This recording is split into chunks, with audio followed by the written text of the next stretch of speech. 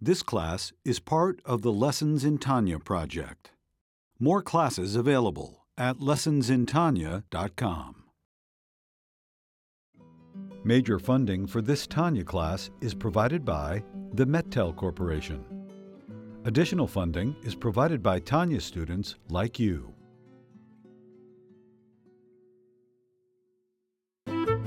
Lessons in Tanya. The Tanya of Rabbi Schneur Zalman of Liadi, taught by Rabbi Ben Zion Krasniansky. Tanya's text elucidated by Rabbi Yosef Weinberg.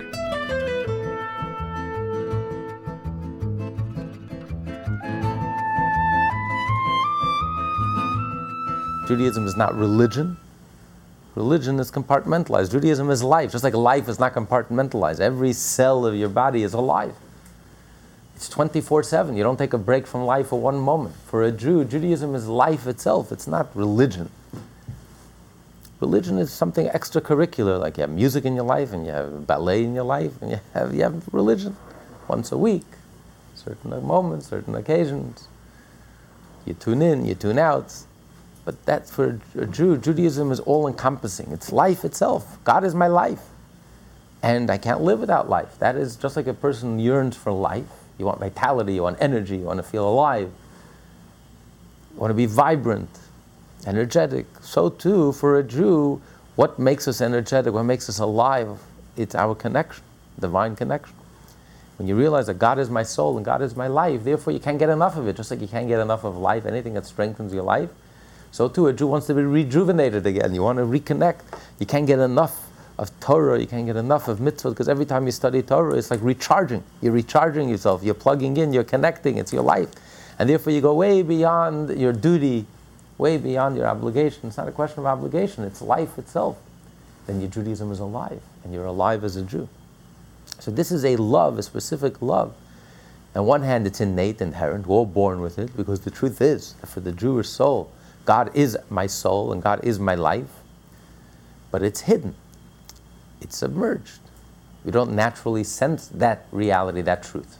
So you need your mind to awaken yourself to that truth. And then it comes to the forefront, then it emerges and surfaces, and you sense this love.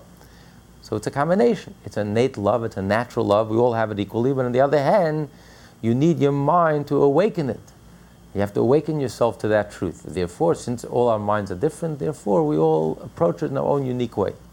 Then there's the love, the higher love, that God is my Father. It's like a parent-child relationship, which is a very intimate relationship. Very profound relationship. It's the most core, the most essential relationship that we have. It's your essence. It's who you are. That's what, God forbid, if someone loses a parent, it's the longest mourning period. Even more than if you lose a spouse, God forbid, or more than if you lose a child. Because that's your foundation. Parents are our foundation. And that relationship is there, whether you feel it or not, you're conscious of it or not, you appreciate it or not, you like it, you don't like it. It's the reality. You can't divorce your parents. It's your essence. The reason why parents can cause so much grief and pain is precisely because of that relationship, because it's so intimate and you can't run, you can't hide. It's who you are, it's your essence. It's your foundation.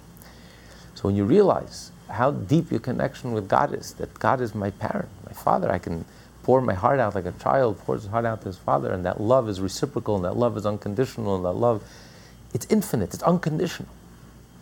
It's like a parent-child relationship. It's an unconditional love. There's no limit to that relationship.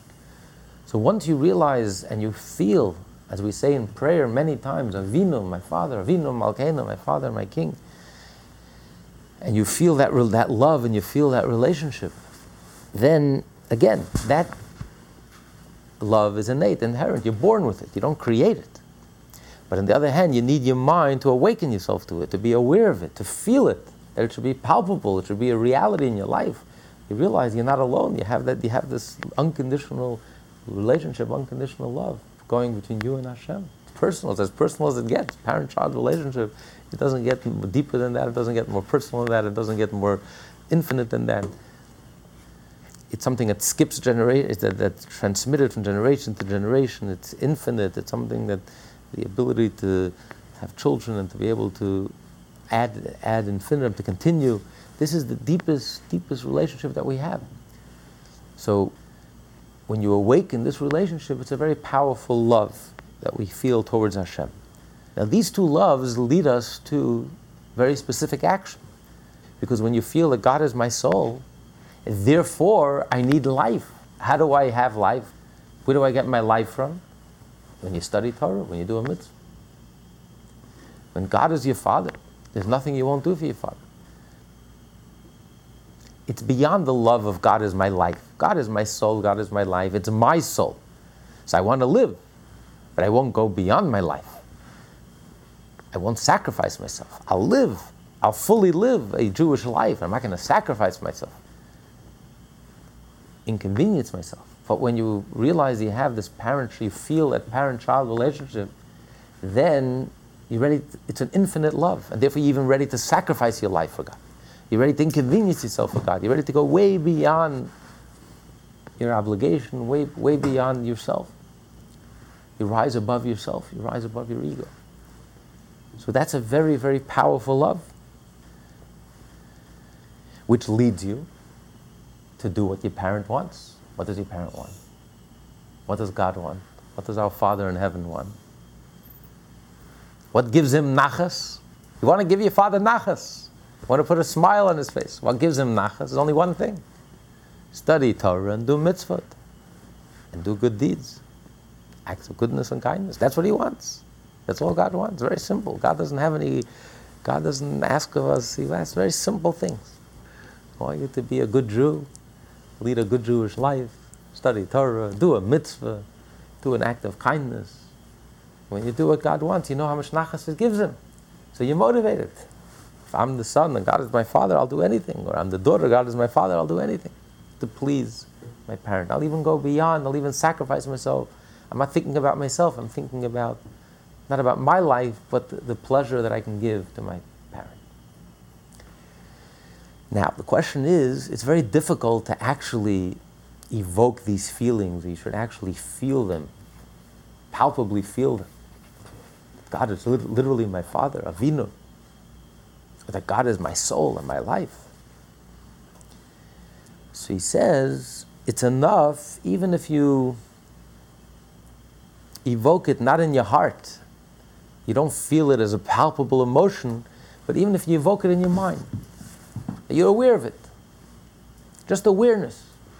And in your mind, you make a movement. There's a movement in your mind, a resolution in your mind that this is something that I ought to be attracted to. Because let's say you can't evoke a feeling in your heart. Your heart is not on fire. You don't feel any love or any great pull or any great attraction. You're meditating, you're reflecting. Your mind is working very hard. And yet you can't seem to bring yourself to feel this love. So he says it's enough if you just are aware of it. And he says this is the power. The power of speech is that the voice, the speech, arouses the feeling. That's why when you pray, when you say the words of prayer, and you hear yourself saying the words of prayer, the power of speech is, speech reveals, stirs something in your heart. The breath, the ear, it comes from within you. So when you speak words, the words have the power of revealing, of stirring up. So even though you don't feel, but words are very powerful aid, helping you to stir something up inside your heart. Even if it's not a full-blown emotion. It's like a fire. You know, a fire could be very weak. When you blow on the fire blows up. The fire suddenly intensifies. You turn the flame, the spark in order to turn the spark into a flame, you have to blow on it. So words, which come from the heart, the breath, the lungs, the words have the power, the voice has the power to evoke feelings. That's why when you're praying and you hear a very stirring a leader of prayer, a chazan, he has the power to evoke, helps you pray, it helps you evoke those feelings and experiences that you should be experiencing while you're praying. That's the power of speech, the power of the voice. by praying every single day and repeating, God is my Father, Avinu, and by saying, God is my life, even though you're just saying it, you don't really feel it, but just saying it and repeating it and trying to mean it and being aware of what you're saying, that alone has the ability to evoke, stir up something inside of you, some sort of feeling, some sort of something. And that's all God asks of us. God is not asking of us the impossible. As Moshe tells the Jewish people in Deuteronomy, and this is the foundation of the whole book of Tanya, that kikarev eilecha hadavar ma'od v'fichal vavcha l'seser. That to be Jewish is something that's very close and very near to you. He says, beficha. He starts out with your mouth. Why does he start out with your mouth? He mentions mouth, speech, vavcha, thought, heart, thought. Lasei, action. So which order is he going? Either it starts out with thought, then speech, then action. Should have said it's close to you, to your heart, to your mouth, and to act. Or you start out with action, speech, and thought. He starts out speech, thought, action. What's the order? So here the Alter Rebbe explains, because what he means is that sometimes you have to start out beficha, with your mouth.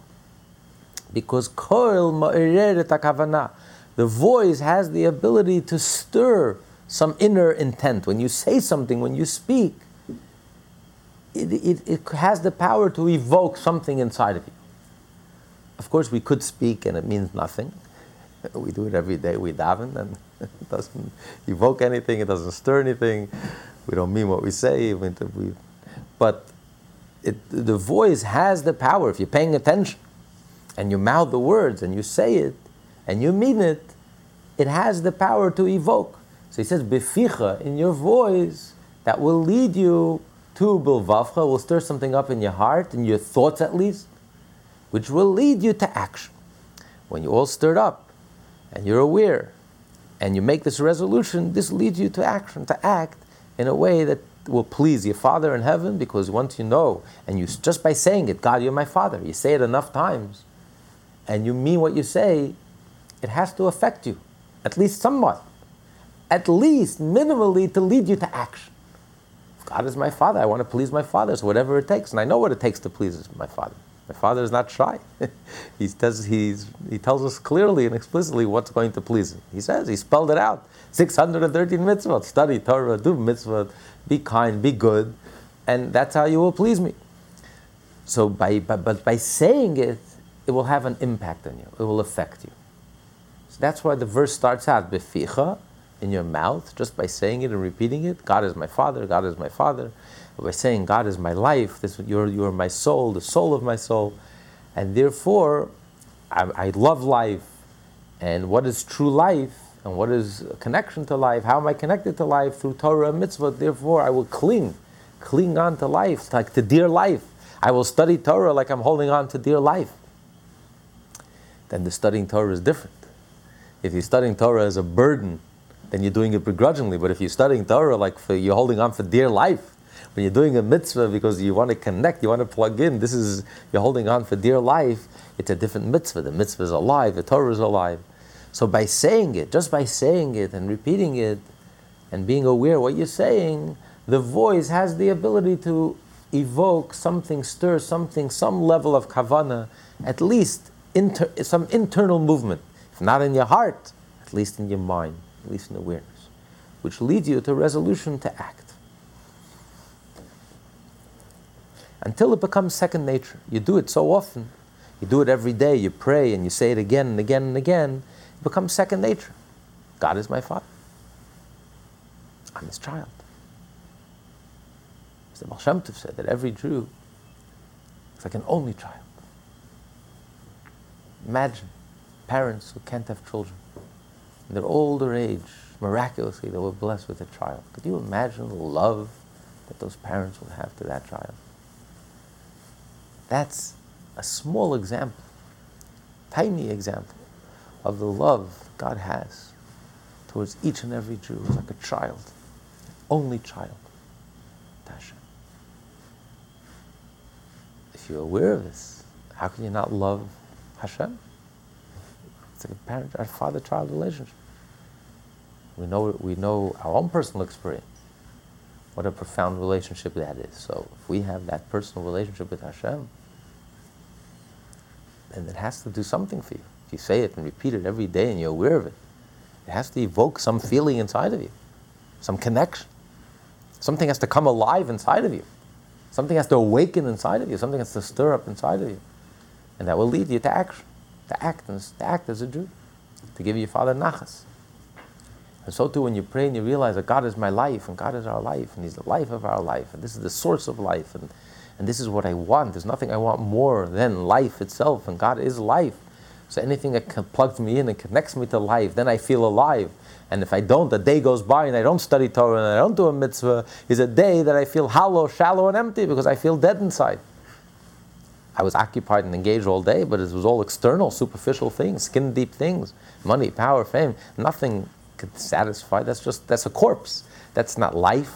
I need life. I need energy. I want life. And what's the source of life? The ultimate life, the life of life is Hashem. Godliness, the infinite, Torah, mitzvah.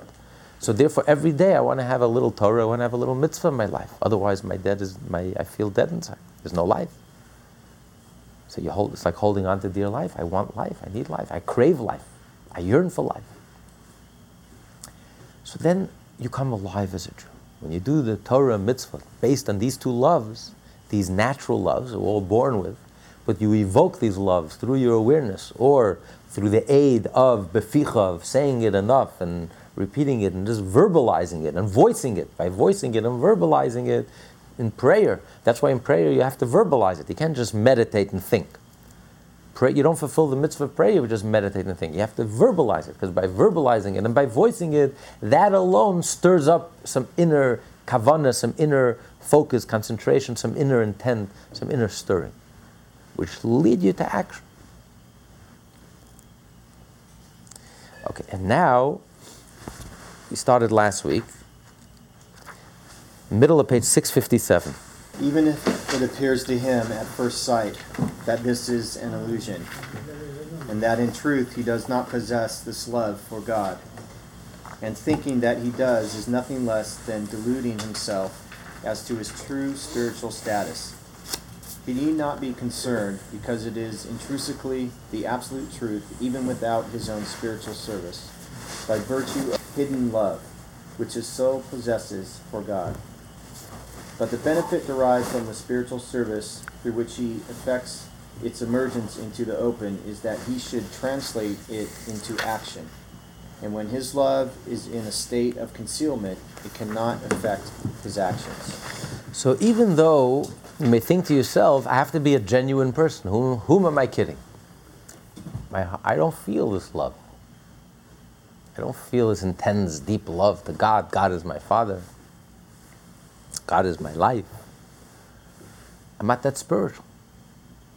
I'm not that sensitive. I'm not that deep. I'm not that soulful. I'm a very earthy person. I just can't relate to it in a genuine way. And even if I do, for the moment, perhaps in prayer, during prayer, on Shabbat, on a holiday, when I'm in a holy mood, in a holy setting, in an auspicious moment, I do, for a moment, do feel that love. And I do feel like a child talking to my Father. And I do feel like I'm pouring my heart out to my Father, and I have this relationship, this beautiful, loving relationship, this infinite relationship. And let's say I do feel that God is my soul, but it doesn't last. The moment I close the prayer book, the moment I go back to Wall Street, it's as if it never happened. Suddenly I'm immersed in the world, in the material world, and I forget all about that wonderful experience that I experienced on Shabbat, or I experienced during the morning prayer. So in a sense, it's like what he calls an illusion, because it doesn't last. Yes, it's repeatable. It's like a scientific experiment. You can always repeat it every morning, every Shabbat. I can always repeat that experience. So in that sense, it's genuine. It's not false. It doesn't say false, God forbid. It's not false. But it's an illusion because it's not lasting. It doesn't last. It's not permanent. In other words, it hasn't really touched me or transformed me or changed me. If it's a love that could only be revealed in a certain setting, in a certain way, a sense, that's very limiting. It means that it hasn't really affected me, because if something really affects you very deeply, then it's 24/7. When in the shul, suddenly I'm inspired, and the moment I leave the shul and I close the book and I'm back in business and I'm back in the office, suddenly it's like it's vanished, it's gone, as if it never happened. That means that even when I experience it, it's limited, because it hasn't really penetrated very deep. Because if it would penetrate very deep, it would stay with me for the rest of the day, forever. Yes, I have a taste. I have a taste. Obviously, a day that you prayed is not going to be the same as a day that you didn't pray. A day that you experienced this, it'll lift up your entire day. But nevertheless, it's just a taste. But the love itself is what he calls here an illusion, because it doesn't last. So he says, nevertheless, don't be discouraged. Why? Because it's not an illusion. Why not? Because deep down, you always have this love. Your soul has a life of its own. So your soul feels this love in depth, in its entirety, all the time, 24/7. You don't feel it. You don't have access to your soul. You don't have access to your subconscious. But it's there. There's a whole world within us that we're oblivious to, we're completely unaware of. Our whole conscious world is just the tip of the iceberg. It's just one tiny fraction of who we really are. There's so much hidden things inside of us. There's so much going on inside of us that we're totally clueless and oblivious. But it doesn't change the reality. The reality is we have a soul. And that deep down the soul feels this love and all its fiery truth and feels it and loves Hashem with an intensity. But we don't sense it. It doesn't change the reality. Therefore, when you have this experience that you call an illusion, you're actually being in touch with who you really are. At that moment, that's a moment of truth. It's everything. The rest of the day, that's an illusion. The rest of the day, when you don't feel it, that's the illusion. When you pray, that's the reality. On Shabbat, that's the reality. On Yom Kippur, that's the reality. That's a reflection of who you really are. The way we are on Yom Kippur, that's who we really are. It's the rest of the year, that's a farce. That's when we fake it. That's when we're delusional. That's the illusion. But the reality is, deep down we all want to do the right thing, and deep down we all have a connection with Hashem, and deep down we all have this intimate love with Hashem, and we don't want to be separated from Hashem. Even for one moment, it's unbearable and intolerable for us to be separated from Hashem. Just like a person can't be separated from life. For one moment, can you take a recess from life? Just for one moment? No. So too, we can't bear to be separated from Hashem even for a moment. This is our truth. And when you feel it, even for a moment, even if you get a glimpse of it, you're getting a glimpse of your truth. It's your core truth. Whether you feel it or not, it's the reality. So when you do feel it, that moment is genuine. It's the rest of the time that's an illusion. So therefore, don't worry. Don't get so excited. Don't doubt the genuineness of this feeling because, hey, I can't really feel it. Or I can't sustain it. It is as genuine as it gets. Because deep down, you're born with it. It's innate. It's inherent. But it's hidden. So if it's there anyway, so why do I have to struggle so much to bring it to the conscious level, to bring it to the surface? Because otherwise, it could remain hidden and it has no effect on you. You can be a billionaire, and yet you could be running around hungry, running in tatters, running around homeless, starving to death. Because it doesn't help you that you have $1 billion in the bank unless you make a withdrawal. You have to withdraw that money and use it. So every Jew is a billionaire, a trillionaire. We inherited the greatest wealth, the greatest treasure. We're believers, the children of believers. We have this holy neshama, this holy divine connection with Hashem. We're trillionaires. Every Jew. The greatest to the smallest. Observant, not yet observant. Every single one, without fail. Anyone who's born to a Jewish mother or converts halachically has this soul. But if you don't access it, and you don't make a withdrawal, and you don't use your wealth, then it doesn't help you. It's sitting there, it's buried, it's a treasure, but you're not tapping into that treasure. It doesn't do anything for you. Not affecting your life, your daily life. So therefore, we need your conscious participation, you need your effort to bring it to the surface, to tap into this treasure. So when you think about it and you meditate and still you become aware of the reality that God is my soul, and as if my life depends on godliness, and I can't bear a moment being disconnected from godliness, and I can't get enough of Torah and mitzvot. Or if you're aware of your relationship to God as like a parent-child, like a son-father relationship or daughter-father relationship, and you're totally dedicated to your parent, and there's nothing you won't do for your parent. It's only when you become aware of this on a conscious level that you tap into this energy, you tap into this wealth, you tap into this treasure. And then it becomes a force in your life. Then it changes your behavior, changes your action. It enriches your life. What does it help you if you're rich, but you're walking around impoverished? But here, suddenly you start enriching your life. You start living your life as a Jew. You start living a godly life, a wealthy life, a rich life. So that's the effect of this, what you call an illusion. Yes, maybe on a conscious level, you can't sustain this love, the intensity of this love. It's not as palpable, it's only in your thought. But nevertheless, if it leads you to action, if it leads you to enrich your life, then it's genuine because you have this treasure, and you've brought it to the surface, and it enriched your life, it changed your behavior. So you've introduced it into your daily life. So then you're okay. You have nothing to worry about. You're fine, you're doing fine. So don't feel sad or don't feel discouraged, thinking that, well, it's not okay. No, it's okay. You're doing fine. That's all God asks of us. I want to continue, but on top of it, 658. This means being occupied with the Torah and the mitzvah which he studies and performs as a result of it, i.e. as a result of revealing this love, with the intention of causing gratification to God, like a son serving his father who does so in order to cause him gratification. Since the revelation of this love leads in fact to increased performance, he should not be troubled by the fact that he may be deluding himself in thinking that he possesses this love, when in actuality he does not, particularly since his soul does truly love God. Concerning this, it was said that a good thought is joined by the Holy One, blessed be he, to a deed, providing it with the wings to soar upwards, as explained earlier. We learned earlier in chapter 16, the literal meaning of what the rabbis say is that a good thought, a good intention, God considers as if you have done it. If you try to do a good deed, but then due to no fault of your own, you couldn't actually do the good deed, but since you sincerely intended to do the good deed, Hashem will count it as if you've done it. But then the question is, it doesn't make sense. The rabbi should have said that a good thought, Hashem, HaKadosh Baruch Hu, Maila Ki'ilu Asa, Hashem will consider as if you've done it. That's not what the rabbis say. The literal translation of this expression is HaKadosh Baruch Hu mitzarfa l'maisa, connects it to action. Meaning that there is an action and there is a thought, they're disconnected, and you need Hashem to connect the two. So if you say it's as if you've done it, then there is no action. The simple literal meaning is you intended to do a good deed, but it never materialized, you never actually got to do the good deed.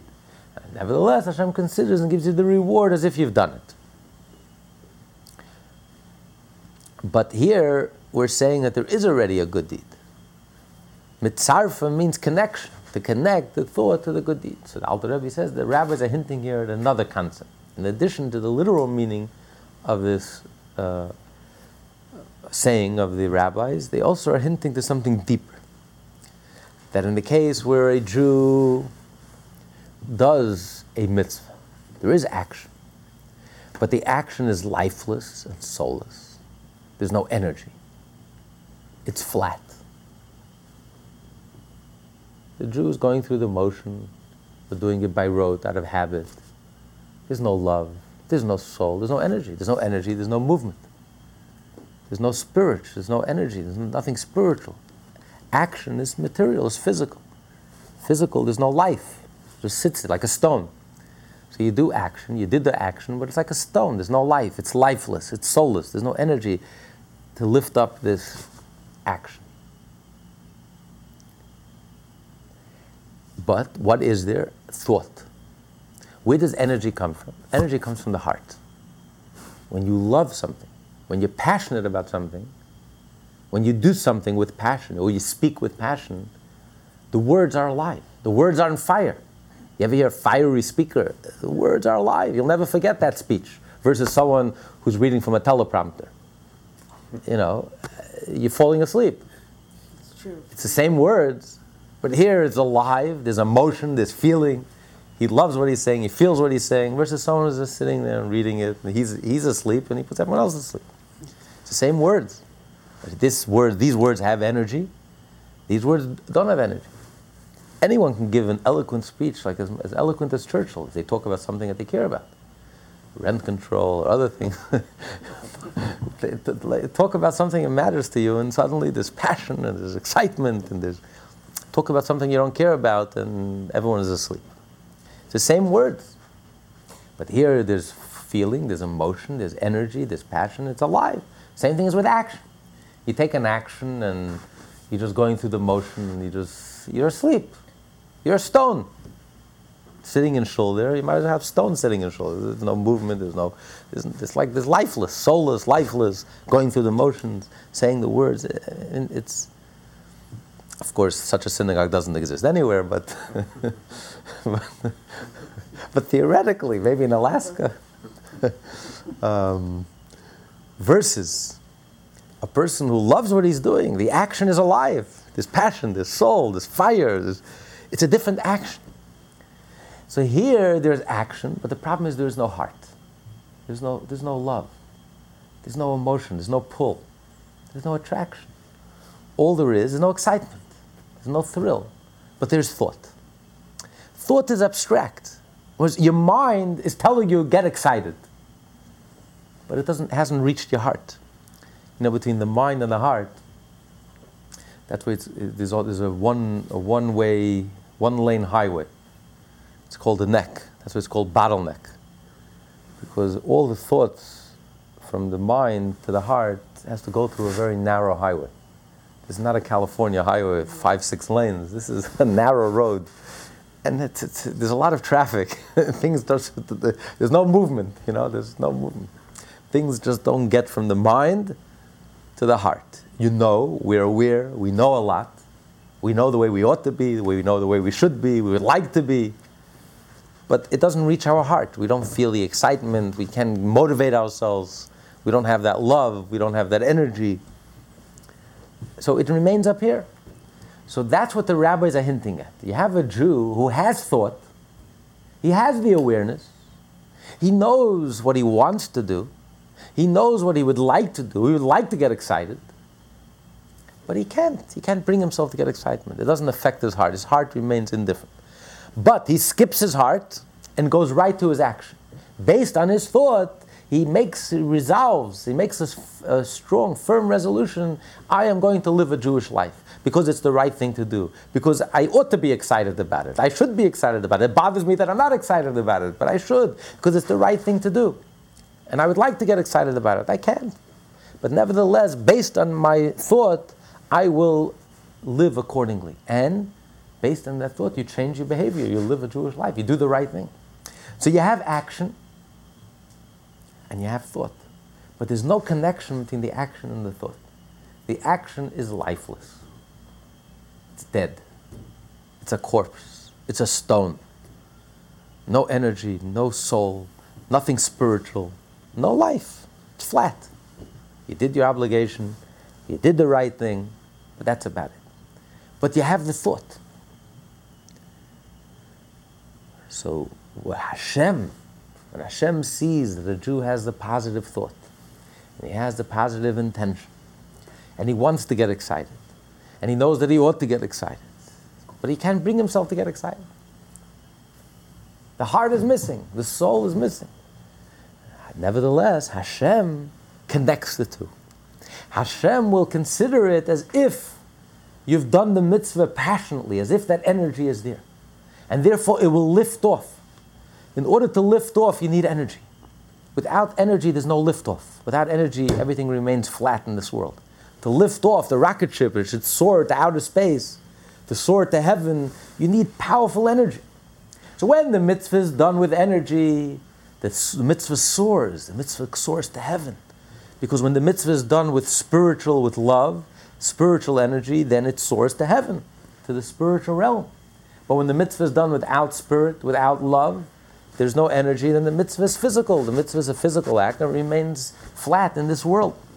But when Hashem sees that a Jew has the proper intention, a Jew wants to do the right thing, and he's aware of the right thing, and it bothers him that he can't get excited about it, but he knows that he ought to get excited about it. And based on that awareness, he lives his life as if he were excited.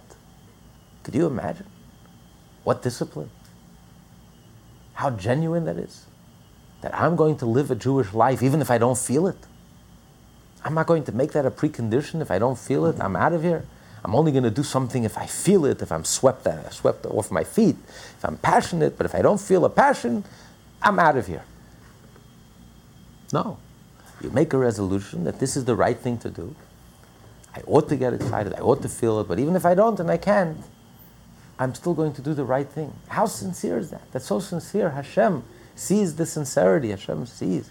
So even though there's no energy, there's no strength, there's no force, how can you lift up this mitzvah? There's no lift off. There's no energy, there's no fuel. Hashem comes and provides the energy. Hashem makes the connection. Hashem takes the thought of the Jew, and he takes the action, he connects the two, and therefore the mitzvah soars. That provides the fuel, that provides the energy for liftoff. It's as if you've done the mitzvah with heart and soul. Why? Because Hashem sees the inside of a Jew. Hashem sees that deep down the Jew is on fire. You don't feel that fire, but that fire is there. Only Hashem can know that truth. We, on a human level, on a conscious level, we don't feel that fire. Our hearts are closed. We don't feel anything. We don't get excited. But Hashem sees that deep down we are on fire. And Hashem sees our sincerity, that we made that commitment and we changed our behavior. So Hashem connects the two. And therefore the mitzvah to soar as a result. So that's what he's saying. So although you're not missing anything, because even though you don't feel it's an illusion, you don't feel that fire in the heart, all you have is an awareness and a resolution based on that awareness. And Hashem will take that thought and take the action based on that awareness and connect the two and consider it as if you've done it with passion, with joy, and with energy. A good thought is joined to a deed, not simply mean that when one thinks about doing a good deed and then through their thoughts of their own, he's unable to do it. Hashem considered as if he had actually done it. For this or so, the expression should be a good thought is considered by Hashem and actually rather the term joined to indicates the deed is actually done, but the thought and deed were unconnected. Hashem in his goodness therefore connects the thought and deed. And when the love of Hashem is revealed in one's heart, there's an actual connection between the thought and the deed. The revealed love adds vitality to the performance of the deed. However, when the love of Hashem is not revealed in one's heart, and is limited to one's mind, is considered to be a good thought, that is not connected to a deed.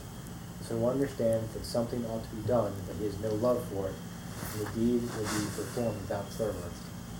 It is therefore necessary for Hashem to connect the good thought with the deed, thereby ensuring that the good thought and the love and fear of Hashem in his mind will utter the Torah and mitzvot, which result from it, the world level of the good thought.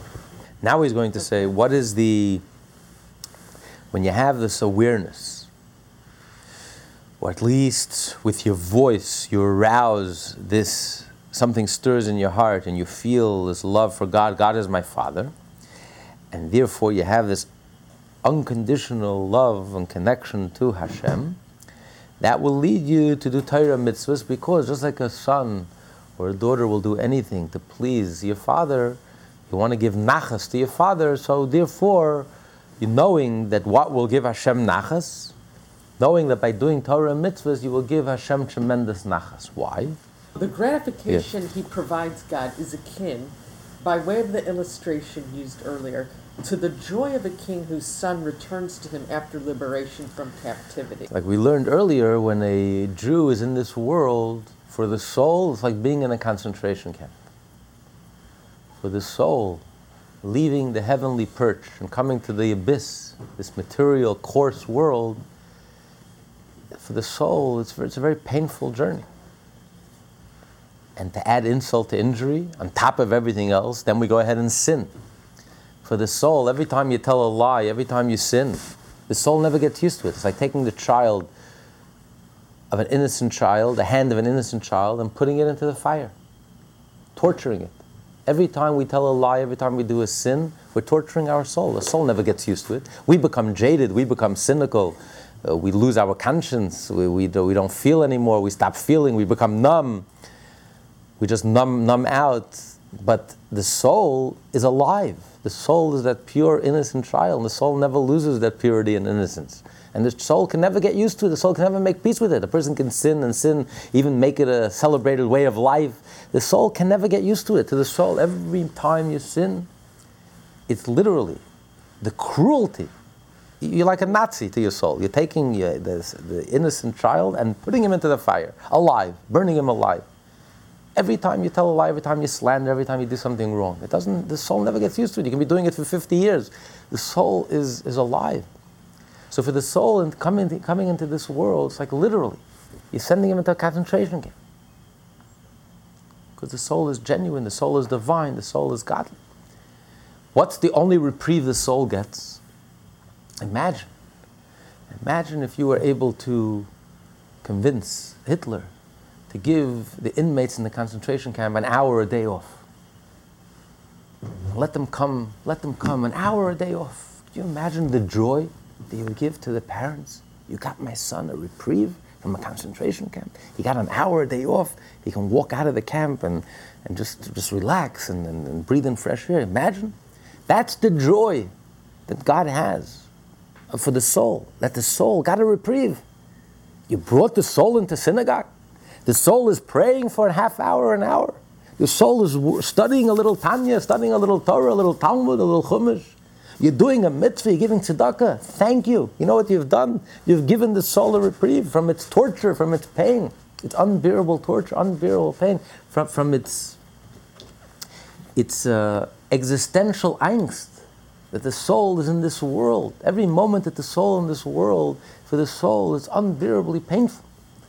And you've given the soul a reprieve. You've returned the soul back to the palace.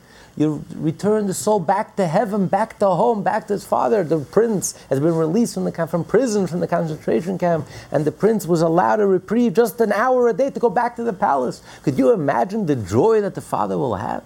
So if you can do something divine for the soul every time you do a mitzvah, any of the 613 mitzvahs, anytime you give a penny to tzedakah, anytime you study Torah, anytime you pray, imagine the joy and the nachas that the father has. Thank you. You've rescued my prince, my only child, from the abyss, from the concentration camp, from the prison, and you've brought him home, even for a moment. So if you love your father, you will do anything to give him nachas. What gives him? Is there anything that gives him more nachas than the fact that you've redeemed his child from prison and brought him back home through Torah and mitzvah? Imagine the joy and the love with which you would pray. How much feeling, how much fervor you would put into that prayer. You know what you're doing with this prayer? You're saving the soul. You know what you're doing with this mitzvah? You know what you're accomplishing with this Torah study? You know how much nachas you're giving your Father in heaven? Then it's a different Torah, different mitzvah. It's alive. It's done with feeling, with intent, with awareness. You're not sleeping. When the soul, God's child, is closed in the body, an animal soul, it is in a state of captivity. Through Torah and mitzvot, it is liberated from this captivity and is joined with God. This causes him a joy similar to that experienced by the mortal king in the analogy. Or God's gratification may be from the fact that it has been made possible for him to have a habitation among mortals, as already mentioned. Or, as he mentioned earlier, that the whole purpose of creation, why did God create the entire universe, including the heavens, and the heaven of heavens, and the higher realms of consciousness, and the angels, and all the spiritual worlds, the infinite spiritual worlds, have all been created for one purpose. The ultimate purpose is because God desired to have a dwelling place, to feel at home in this world. Where does God desire? Where does God feel at home? Ironically and paradoxically, it's in this material world, in the physical world, in this coarse world, in this false world, in this illusory world, in this world which is the antithesis of godliness. the antithesis of truth. There isn't a point in this world that's not riddled with lies and hypocrisy and superficiality and mediocrity and there's so much evil and there's so much in this world, coarse world, dark world, which is so sometimes so pitch black. In this world, God wanted us to illuminate this world, illuminate this darkness, transform this darkness with the ultimate light, His presence, Hashem's presence. When we do Torah, we do mitzvot, we're bringing Hashem's presence into this world. When you do a divine mitzvah, you're bringing Hashem into this world. You're taking a physical object and bringing Hashem into this world by making that mitzvah, that physical object, into a holy object. You're permanently, when you put on tefillin once in your life, you permanently transform that piece of leather. It becomes a holy object. You've permanently drawn down Hashem's presence into that physical object. That's what Hashem wants through all the 613 mitzvot. Taking a Torah scroll and bringing Hashem's holiness into the physical world. By taking your home and putting a mezuzah in your home and having holy books in your home and having a kosher kitchen in your home, you have transformed your home, your portion of this world, and you have transformed it into a home for Hashem. By taking money, the ultimate ego symbol, and giving it to tzedakah, you've taken your office and your career and all your interactions and all your committee meetings and everything you've ever done to earn that dollar, and you've transformed that into something holy and godly. This is our mission as Jews, to fulfill God's purpose, the ultimate purpose for which God created the whole universe. He had one reason and one reason only. He desired, for whatever reason, He desired to take this world, which is the lowest of all the worlds, spiritually speaking, the antithesis of anything that's holy and godly and genuine and good, a world which is so immoral and unethical and unspiritual, a world riddled with lies, and to take this world, this pitch blackness, pitch darkness, and to transform it through Torah, through mitzvah, through our effort. We are partners with Hashem in creation. Through our effort, we bring Hashem into this world and transform this world from a dark place into a place that's illuminated with the brilliance of Hashem's presence, the essence of Hashem, the essence of God, bringing holiness into this world, transforming the world step by step, one Jew at a time, one mitzvah at a time, and transforming the whole entire world.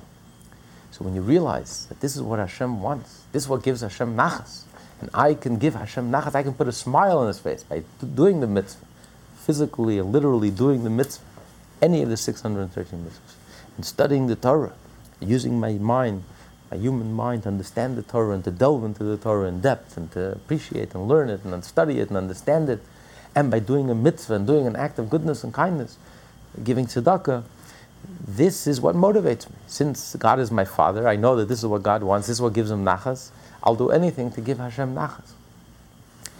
So if a person voices and mouths the words every day in prayer, God is my Father, Avinu Malkeinu, and you say it, and you mean it, and you're aware of it, inevitably the voice will arouse some feeling inside of you, some kavanah, some inner intent, which will lead you to want to jump into studying of Torah and jump in and do the mitzvah, because you have this awareness, you have this connection, very focused connection. God is my Father, and I love my Father, and I'll do anything for my Father. It's an unconditional, infinite connection, and therefore I wanted to give Him nachas. What gives Him nachas? If I study Torah, do mitzvah. Because I redeem my soul, and I've rescued my soul, and brought the soul back from prison, from the concentration camp to the palace. How much nachas that will give my Hashem. And because I will fulfill the ultimate desire, desire that Hashem had to bring holiness and godliness into this world and to transform the physical material world from within, from the bottom up, through our efforts, through Torah and mitzvot, to transform this coarse world into a godly place, into a dwelling place where Hashem feels at home.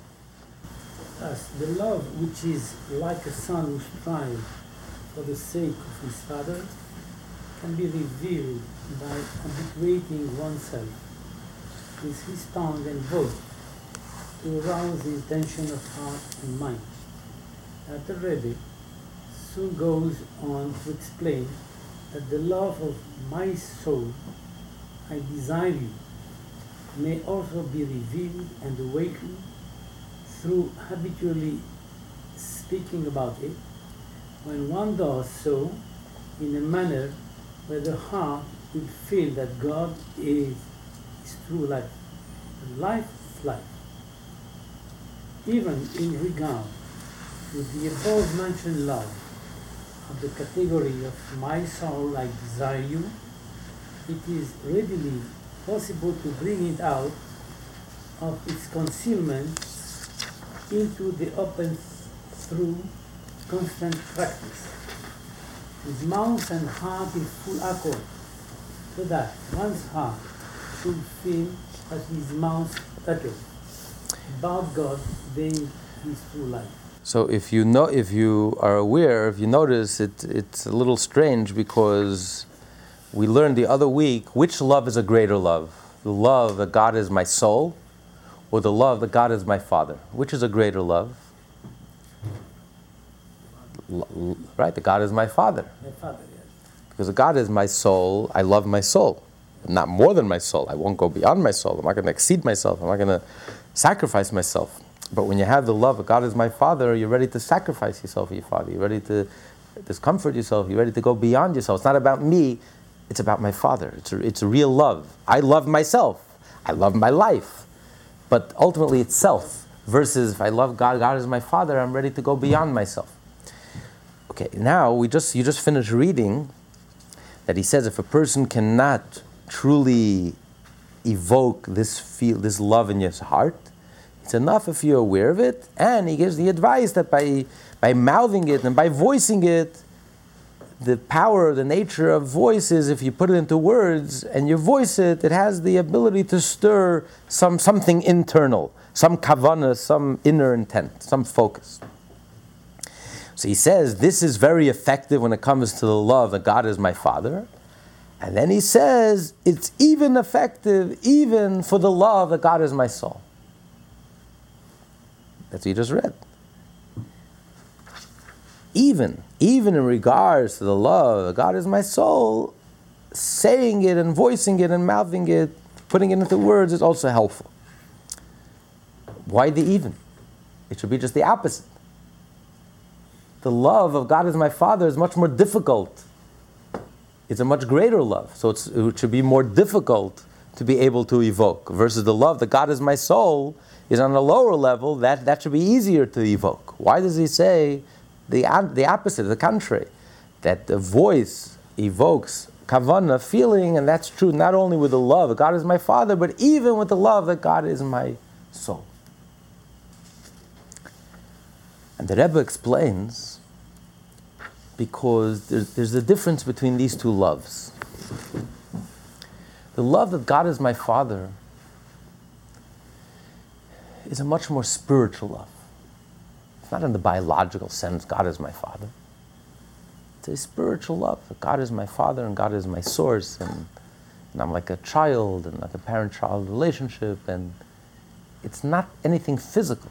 It's more of a spiritual concept that we are the children of God and God is my Father and He loves every one of us as if we were the only child. And so it's something that it's only in your mind. It's not something you can relate to in a physical sense. Versus the love that God is my soul, that's a lot more concrete because you can relate to it from your own personal experience. Just like in life, what does a person want in life? It's not your body, it's not your physical, the body is a corpse. It's your energy. You want energy in life. If you had all the wealth in the world, but there was no energy, there was no excitement, there was no thrill, you would be bored to death. That's not what you want. You want energy, excitement, thrill. You're looking for the soul, the intangible, the energy. So you can relate to the idea that just like your body has a soul, and you want soul and energy more than anything else in your life, so too your soul also has a soul. What's the soul of your soul?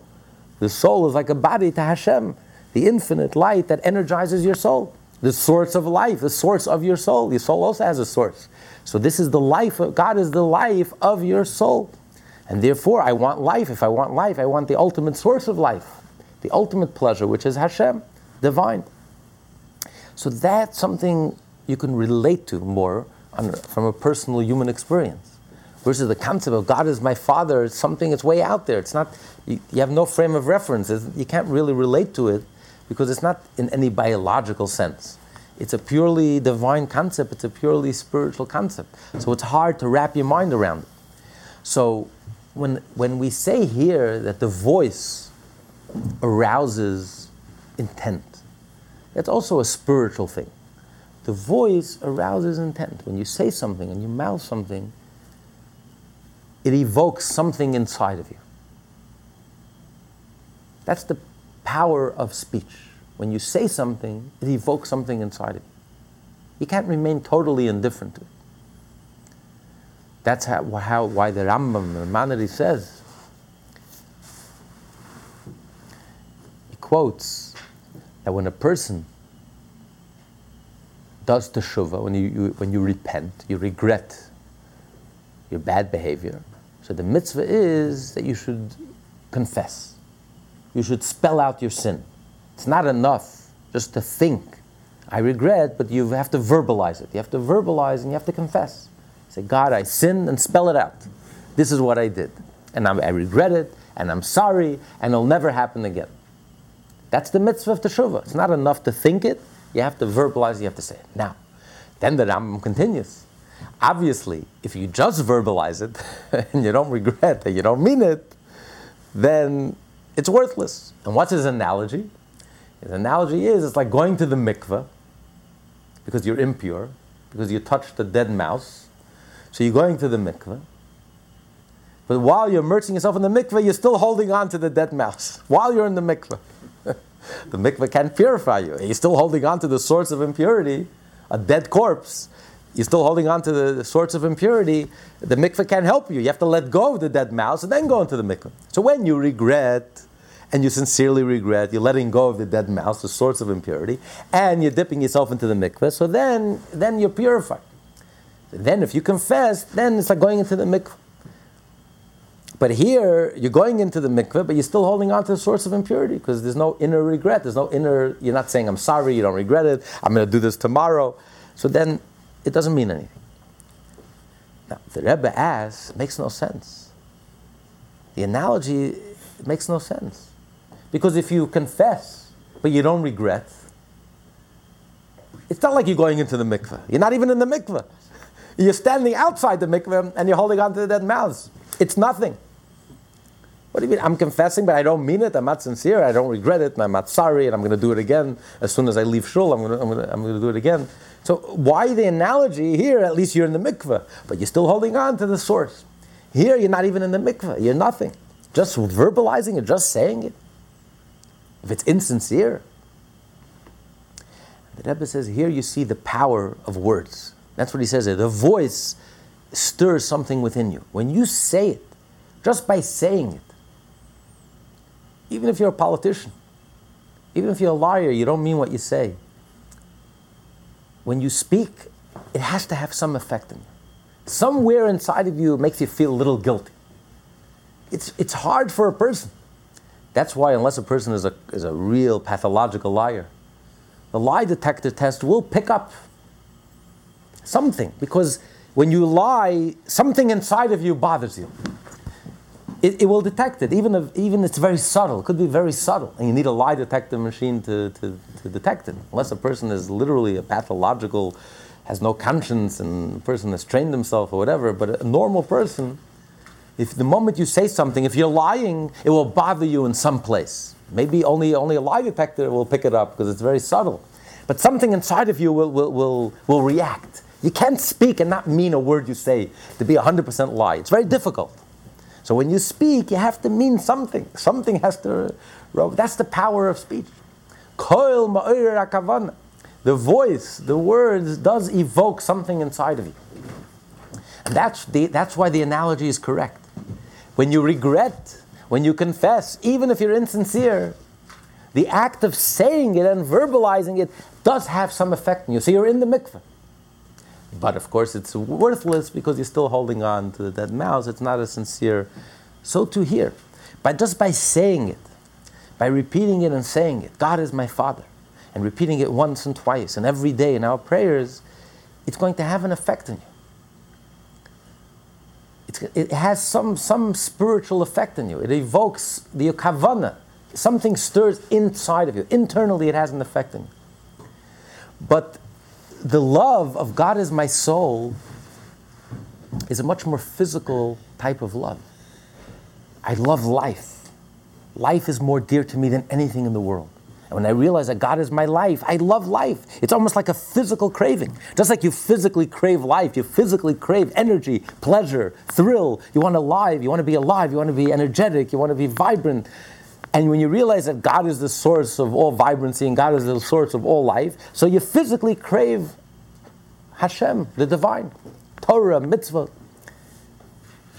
But if you can't feel it, if you can't feel that craving and you can't feel any physical craving to the divine, you don't sense that God is my life, then just saying it will hardly help you, because that's something spiritual. Saying and voicing could only affect you internally, can affect you spiritually, can affect your intent, but it doesn't have a physical impact. It's a voice, it's saying it, it's speaking it, it's mouthing the words, so it can stir up something spiritual. But the love of God is my life isn't just spiritual, it's almost like a physical craving. So if you can't feel that physical craving towards the divine, towards godliness, then mouthing it will hardly help you. Versus the love that God is my Father, which the whole love is spiritual. So in this case, if you can't feel it palpably, voicing it and mouthing it and putting it into words and saying it and repeating it every day will evoke a kavanah, will evoke something inside of you. So it's more likely to be effective, it's more likely to be an aid for the more difficult love, for the love of God is my Father, than it is for the love that God is my life and God is my soul. That's what he says. But nevertheless, even in regards to the above mentioned love, even in regards to the love of God is my life, even that, voicing it and mouthing it and repeating it does have some impact. Slight impact, but some impact. It will stir something inside of it. And then he continues, and he says a third thing. However, even if he cannot bring it, the Lord, into a revealed state of his heart, nevertheless, he can occupy himself because of his love in the Torah and mitzvot for their own sake, through portraying the idea of this love in his mind, and the good thought is united by God. Now he's giving a third aid, a third advice. Even if you can't evoke this feeling in your heart, and even if you can't, saying it and putting it into words doesn't stir any kavanah, doesn't stir anything inside. Nevertheless, you can use your imagination. We all have healthy imaginations, and just picturing it. When you picture something and you use your power of imagination, some people have more developed power of imagination than others. But putting it into pictures, if you can't put it into words, or words don't help you, picture it. Picture this love. Picture the love of a parent and a child. Picture the unconditional love, the dedication, the devotion, the infinite dedication and devotion of a father-son relationship, of a king, prince, king, princess. Just imagine that love. Just imagining it. And then saying, I have this relationship with God, whether I feel it or not. That's the reality. Just putting yourself, when you read a book, sometimes it just takes you into a different world. Sometimes you start picturing it and you start imagining, and even if it just captures your imagination, even though it's not in your heart, you don't personally feel that love, and you can't personally relate to it. You don't internalize it, but let your imagination free. Let it loose. Just imagine. Just imagine this type of love. Just imagining it takes you to a different world, takes you to a different place, elevates you. And knowing that the truth is you have this love, then that can also help you. At least to experience it somewhat. So if you can't experience it emotionally, you can't even experience it so much intellectually, but experience it via imagination. Imagine. It's regarding the souls.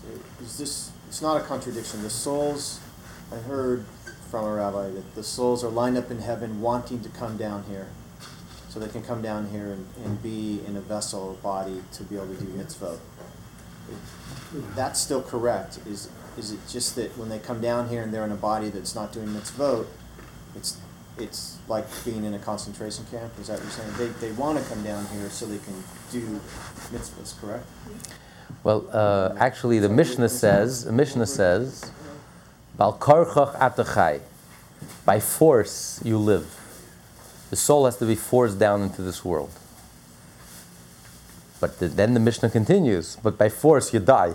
In other words, once you're in this world already, you don't want to leave. You want to continue to live. This world is very risky. God is the ultimate gambler because He gambles everything. He puts the soul into this world, and you can lose everything. You can lose your life. You can lose your share of the world to come. You can lose your life. You can act silly. You can act foolish. You can do things that you'll regret for the rest of your life, that will leave a mark and a stain for the rest of your life. You can do things that, it's all the roads are dangerous. It's a very risky proposition. God is not playing it safe. He's not a 9-to-5 person. God is a gambler. He throws everything on the line. Not only he's affected. We can affect Him. We can affect all the worlds. When the Jews sin, the whole universe collapses. We bring tragedy and disaster to the whole universe. When a Jew is on the highest level, you redeem the whole world. You bring Mashiach. So everything is on the line. God put Himself on the line. He is in exile. He is suffering. When we sin, He suffers. So it's up to us. He throws His lot in our hands. How much confidence does God have in us? Unbelievable. And yet He's risking everything. He's putting everything on the line. So on one hand, it's exciting because, like in business, if you play 9-to-5, you'll always make a very solid salary, but you'll never make anything more. You're playing it safe. A business person throws everything on the line. The returns could be astronomical when you risk everything, or you can lose everything. You can lose everything, or you can win everything. So on one hand, it's exciting because what we can accomplish in this world, we can't accomplish. In heaven, everything is stayed. Everything is limited. There's no growth in heaven. There are no surprises in heaven. Everything is already all set. It's only in this world, the world of change, is so dynamic. This world is so dynamic. It's so vibrant. You can accomplish so much. This is the world of business. This is the world where you can do business. This is the world where you can gain so much profit, or you can lose everything. You can go bankrupt, or you can become a billionaire. It's up to us. Maybe I misunderstood something you said, which is always possible. But I have no problem with the relationship between a father and daughter, father and son. But I think for me, and I've studied a little bit of Kabbalah, the neshama relationship is unbelievably challenging. Like, that is the most difficult relationship of all, because it's complicated, it's not unconditional, you have to work at it, it's an interactive relationship. So while the first relationship I fully understand, well, not fully understand, but I understand, the other one is really difficult. Now, specifically, you mean the neshama relationship? The God is my soul. Because I don't think it's a one-way street at all. It can't be a one-way street, but that is the challenge in life. I mean, accepting that someone's your father, okay, I understand that. Right. But the other relationship's a different story. Well, there's a beautiful story. One of the Hasidim of the Alter Rebbe, the author of the Tanya, the Alter Rebbe once gave him a blessing that he should live a long life. And he said, Rebbe, thank you, but on one condition. That my life should not be, it shouldn't be puyer sheyarin, it shouldn't be like a hick life. In other words, we have eyes that don't see and ears that don't hear. Mm-hmm. If I live a life and I don't see godliness and I don't sense godliness, then no thank you. I don't need that blessing. Just to live to 100 years old, and I should live and just eat and sleep and drink and do business and golf, and that's what my life is all about, that's not life to me. If you give me a blessing for life, on one condition, it should be a meaningful life, a godly life. Now, the question is, someone gives you a gift, you don't look a gift horse in the mouth. The Rebbe is giving you a blessing, he's giving you a gift. What are you making conditions? He's giving you a gift, a long life. Run and take it to the bank. But for a Jew, it's not a life. Just to live without any divine content without any divine purpose, without nothing meaningful, just to live with no sense of mission, no sense of purpose, no sense of destiny, no sense of history, no sense of connection, for a Jew, I might as well be dead. It's like a corpse, just going through the motion. You have your barbecue, you have your vacations, everything is good, but there's no inner content. For a Jew, it's death. It's not, in other words, for a Jew, that's the whole point. Judaism is not like religion. It's not even like mysticism. That's compartmentalized. That's like, it's a nice addition to my life. It's icing on the cake. I have a life, but to add a little color, a little depth to my life, I also have a little religion sprinkled in. I have a little mysticism sprinkled in. Once in a while, I go off and meditate. I become quiet and I meditate one day a week on Shabbat, or one day a week, a special moments in my life. That's not Judaism. For a Jew, Judaism is life itself. Just like life is 24/7. Life permeates every cell of your body. Life is a constant, because this is what it's all about. So for a Jew, Judaism is not religion. Judaism is my life. Yeah, but is life neshama? Yeah, neshama. Life is neshama. Neshama is life. Without the neshama, the body is a corpse. What he's saying here is, just like the body has a neshama, the neshama also has a neshama. What's the source of life? What's the source of the energy of the soul? Hashem. So Hashem is the soul of the soul. Hashem is the ultimate source of life. So if you crave life, what are you really craving for? A Jew is craving for the soul of the soul. You know, we get straight to the... We like to get straight to the source. A Jew likes to get straight to the point. We get to the point of life, the source of life, the ultimate source of life. The ultimate source of life is Hashem. So therefore, if you crave life, what are you craving? What is life? The source of life. Nothing less than the source of life. The infinite, Hashem. So therefore, a Jew learns Torah. It's not a religious obligation. This is life, and I can't get enough of it. It's not a question of obligation. I go beyond my obligation. I need to recharge. I need to feel alive. When I study Torah, when I do a mitzvah, I'm alive. I've plugged into the divine. I've connected to the divine. I'm alive. A day goes by and I don't study Torah and I don't do a mitzvah, I feel dead inside. Externally, superficially, I look alive, but there's no life. I have energy, I have body, but what's the energy of the energy? What's the ultimate source of life? That's Hashem. So for a Jew, God becomes life, like life itself. Torah becomes life. That's why Judaism is a way of life. It's not religion. It's a total, all-encompassing way of life that affects every area of my life. Torah tells me how to do business, how to tie my shoes. It tells me there isn't a single area in my life, how to have relationships. There isn't a single area in life, there isn't a single aspect of human existence or existence period that's not covered by the Torah. It's not religion. Torah encompasses everything. What? For me, it's not enough. Okay. Well, that's where the love of the Father comes in, because that's an infinite love. You're right. Love of my life is limited, because it's my life, nothing more than my life. Here you're talking about something unconditional, infinite, undefined. This is already something that's way beyond. And you're right. That's a deeper love. And then there are even deeper loves than that we learned in the beginning of the chapter. Ahava Rabbah, the great love, a love of ecstasy. You're right, it's never enough, because we do have this infinite connection, this undefined connection. But it's a start. Love of my life is a start. It's a good start. If you love life, if you love God like life itself, if you crave godliness like you crave life, it's a good start. We'll take it, which can lead you to the next level. This class is part of the Lessons in Tanya project. More classes available at lessonsintanya.com.